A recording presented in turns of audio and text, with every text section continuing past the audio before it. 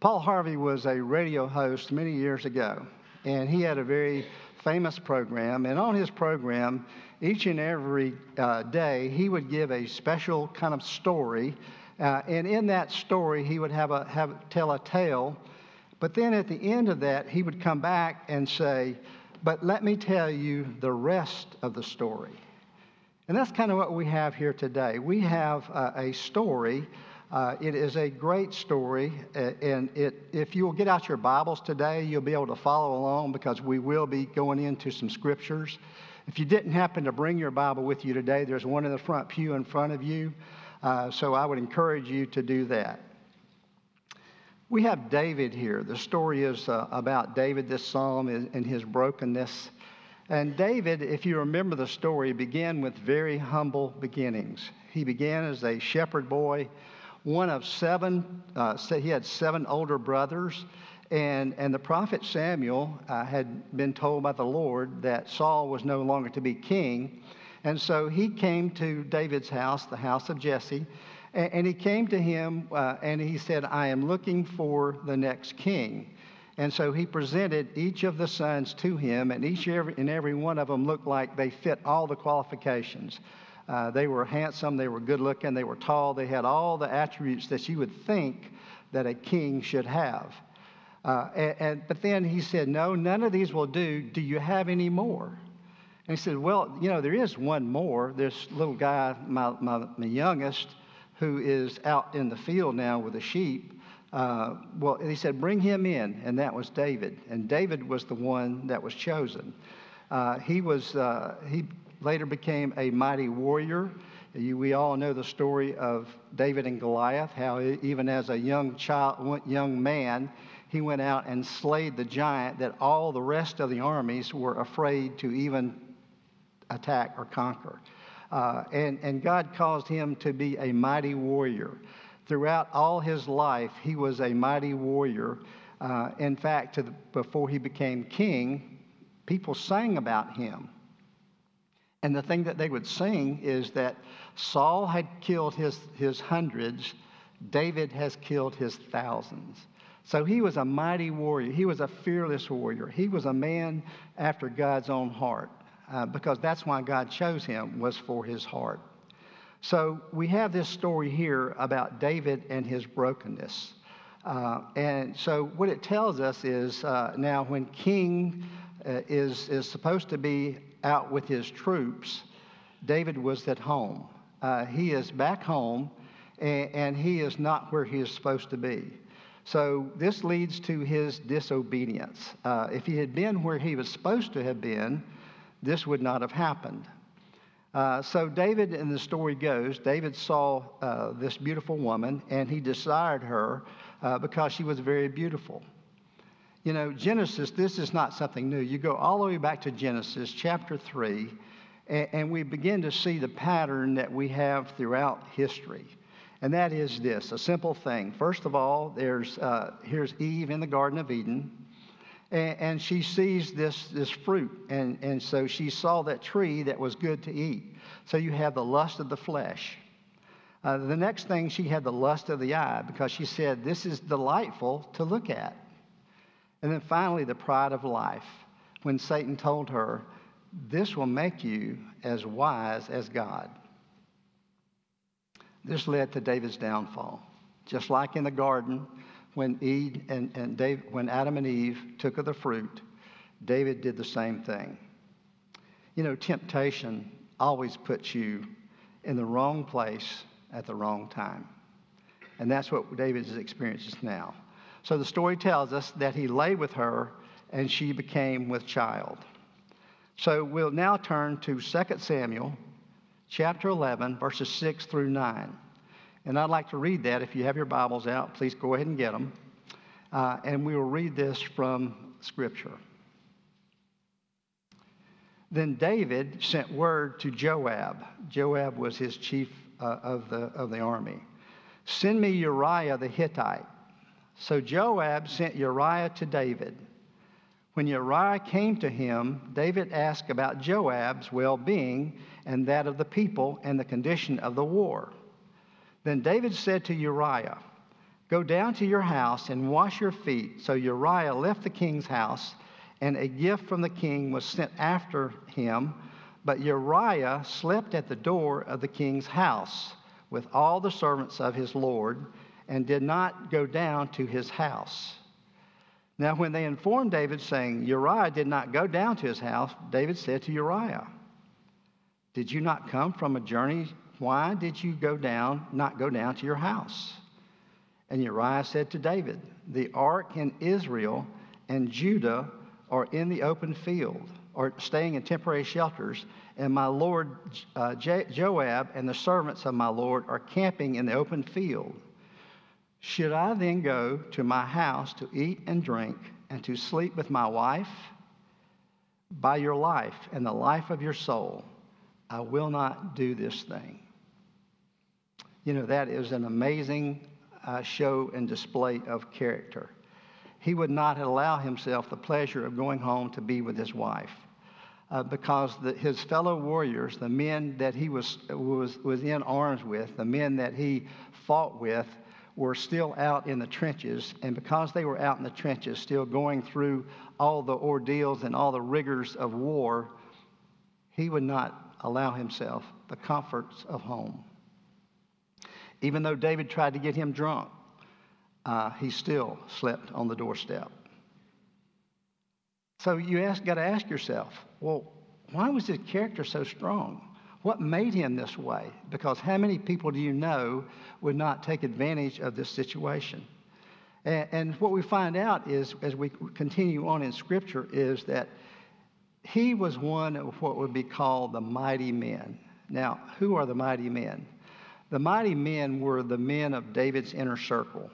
They were the ones who were the bravest of the brave. They were the elite, if you want to say. They were the Navy SEALs. They were the top of the line, most valiant warriors in there. If later on, if you want to take time to read some of the tales about some of their feats, it's simply amazing. Some of the guys that were named here in the Scripture. One man killed 8,000 people, enemy. Another had other fabulous things that he went through. And they were just an amazing group of people who were loyal to David and David alone. So even though he was this way, they were out at this point in time in the field, and Bethlehem had been taken by the Philistines. And so David just made a casual comment. And he said, I remember growing up in Bethlehem how that one spring had such great water. It was just so refreshing. It would be fantastic if I would be able to get a drink of water from that fountain, from that well. And David it was just sort of an offhanded comment that he had made. Yet 3 of his mighty men David said he wants some water. Let's go get him some water. And so 3 of his men went into the enemy camp and somehow came out with water for David to drink. And when they brought it to him, he poured it out. He poured it out. And he said, yet he would not drink it, but poured it out as an offering to the Lord, and said, far be it from me, Lord, that I would do this. Should I drink the blood of men who went at the risk of their lives? So he would not drink it. These things the mighty men did. That's the character of the type of people that he's talking about here. That's the character of these men. In fact, the character was so great that he actually names each of these mighty men. And so you go through that list, and there's 37 of them in all. But then when you get to that list, at the very bottom, the number 30 in number 39, chapter 39, and it names one other person. That other person was Uriah the Hittite. Uriah the Hittite was one of the mighty men. Uriah the Hittite would literally give his life, all of these men would, for David. And so all they wanted to do was to please him. there was nothing that they would not do for him. And Uriah the Hittite was one of these loyal men who pledged their life to David, would do anything for him, and yet he was the one who was the husband of Bathsheba. So in 2 Samuel chapter 11, verse 14, I will read this to you. So in the morning, David wrote a letter to Joab and sent it by the hand of Uriah. He had written in the letter the following: station Uriah on the front line of the fiercest battle and pull back from him so that he may be struck and killed. He is instructing his commander to have Uriah killed because he was covering up his sins. David directs his murder, and this is the only way that he can think of to get himself out of this mess, to cover up the sin which he had committed. You know, this is what makes David's sin so great. The fact that this is the length that he would go to cover up his shame and his sin. He would have one of these mighty men, one of these men who would do anything in the world for him. He would have that man killed just to satisfy his own identity and hide himself from the fact that he had sinned and sinned greatly. So then we get to 2 Samuel chapter 12. And I would invite you to read along with me as we read what happens next. So the Lord sent Nathan to David. Nathan came to him and said, there were two men in a certain city. One was rich and the other one was poor. The rich man had a very large number of sheep and cows, but the poor man had only one little female lamb that he had bought. He raised her, and she grew up in his home with his children. She would eat his food and drink from his cup. She rested in his arms and was like a daughter. Now a visitor came to the rich man. The rich man thought it would be a pity to take one of his own sheep or cattle to prepare a meal for the traveler. So he took the poor man's lamb and prepared her for the traveler. David burned with anger against the man. I solemnly swear, as the Lord lives, he said to Nathan, the man who did this certainly deserves to die, and he must pay back 4 times to the price of the lamb, because he did this and had no pity. You are the man, Nathan told David. This is what the Lord of Israel says. I anointed you king over Israel. I rescued you from Saul. I gave you your master Saul's house and his wives. I gave you the house of Israel and Judah. And if this weren't enough, I would have given you even more. Why did you despise my word by doing what I considered evil? You had Uriah the Hittite killed in battle. You took his wife as your wife. You used the Ammonite to kill him. So warfare will never leave your house because you despised me and took the wife of Uriah the Hittite to be your wife. Well, the deal is done. David is been found out. Now Uriah, when his wife heard that her husband when Uriah's wife heard that her husband was dead, she mourned for her husband. And when the time of mourning was over, David sent his servants and had brought her to his house, and she became his wife. And then she bore him a son. But then Scripture says this, but the thing that David had done was evil in the sight of the Lord. Be not deceived. Your sins will find you out. In a previous church that we worshiped in this particular Sunday, we had the minister of music who was due to preach that day, and the pastor was out of town. And upon coming up to preach, this was his message. He said, "Be not deceived, your sins will find you out." For what had happened was that over the weekend, they had found out that this minister had been unfaithful. And the pastor found out about it. The congregation found out about it at that moment. Everybody in the church knew exactly what had happened. And that was his message. That was what he said. He said, "Be not deceived. Your sins will find you out." You know, here's an important question today. Could God forgive David?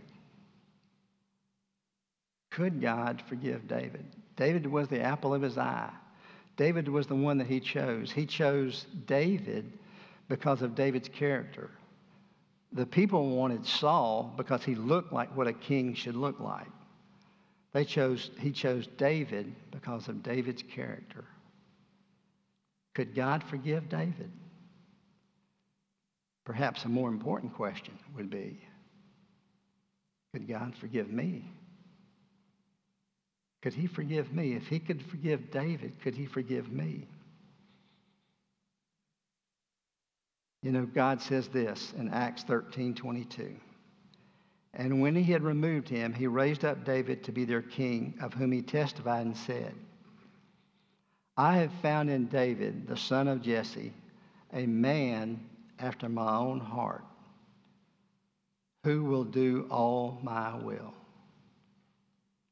You know, there was none greater than David. As you study the Old Testament and you study the kings of the Old Testament, and it's interesting how every time a new king is introduced, it pretty much says one or two things. He was evil, he did evil in the sight of the Lord, or he did good in the sight of the Lord.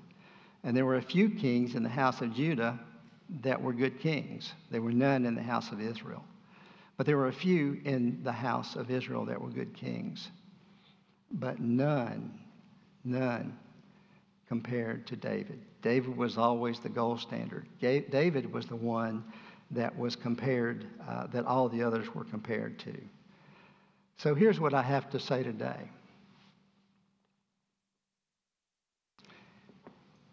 If God could forgive David, could he forgive me? And could he forgive you? You know, all of us are sinners. All of us are saved by grace. We're so very blessed that we are. There's nothing that you have done that God can't forgive. And because of that, if today you'd like to turn your life around, you'd like to say, I'd like a new chapter, I'd like a clean slate, you can do it right here, and you can do it right now. You know, perhaps you would like to come and join this church, become a member. You're certainly welcome to do so. Or perhaps you're just ready to join and you would like to take this opportunity to do so. If that is you today, I encourage you to wait no more, because God is willing to forgive you wherever you are. Let's pray. Father God, we do thank you so much for your love and for your mercy. We ask, Lord, that you would touch the hearts of the people here today. Lord, burn in their hearts this message that you love them and you'll forgive them no matter what. So please come. Thank you.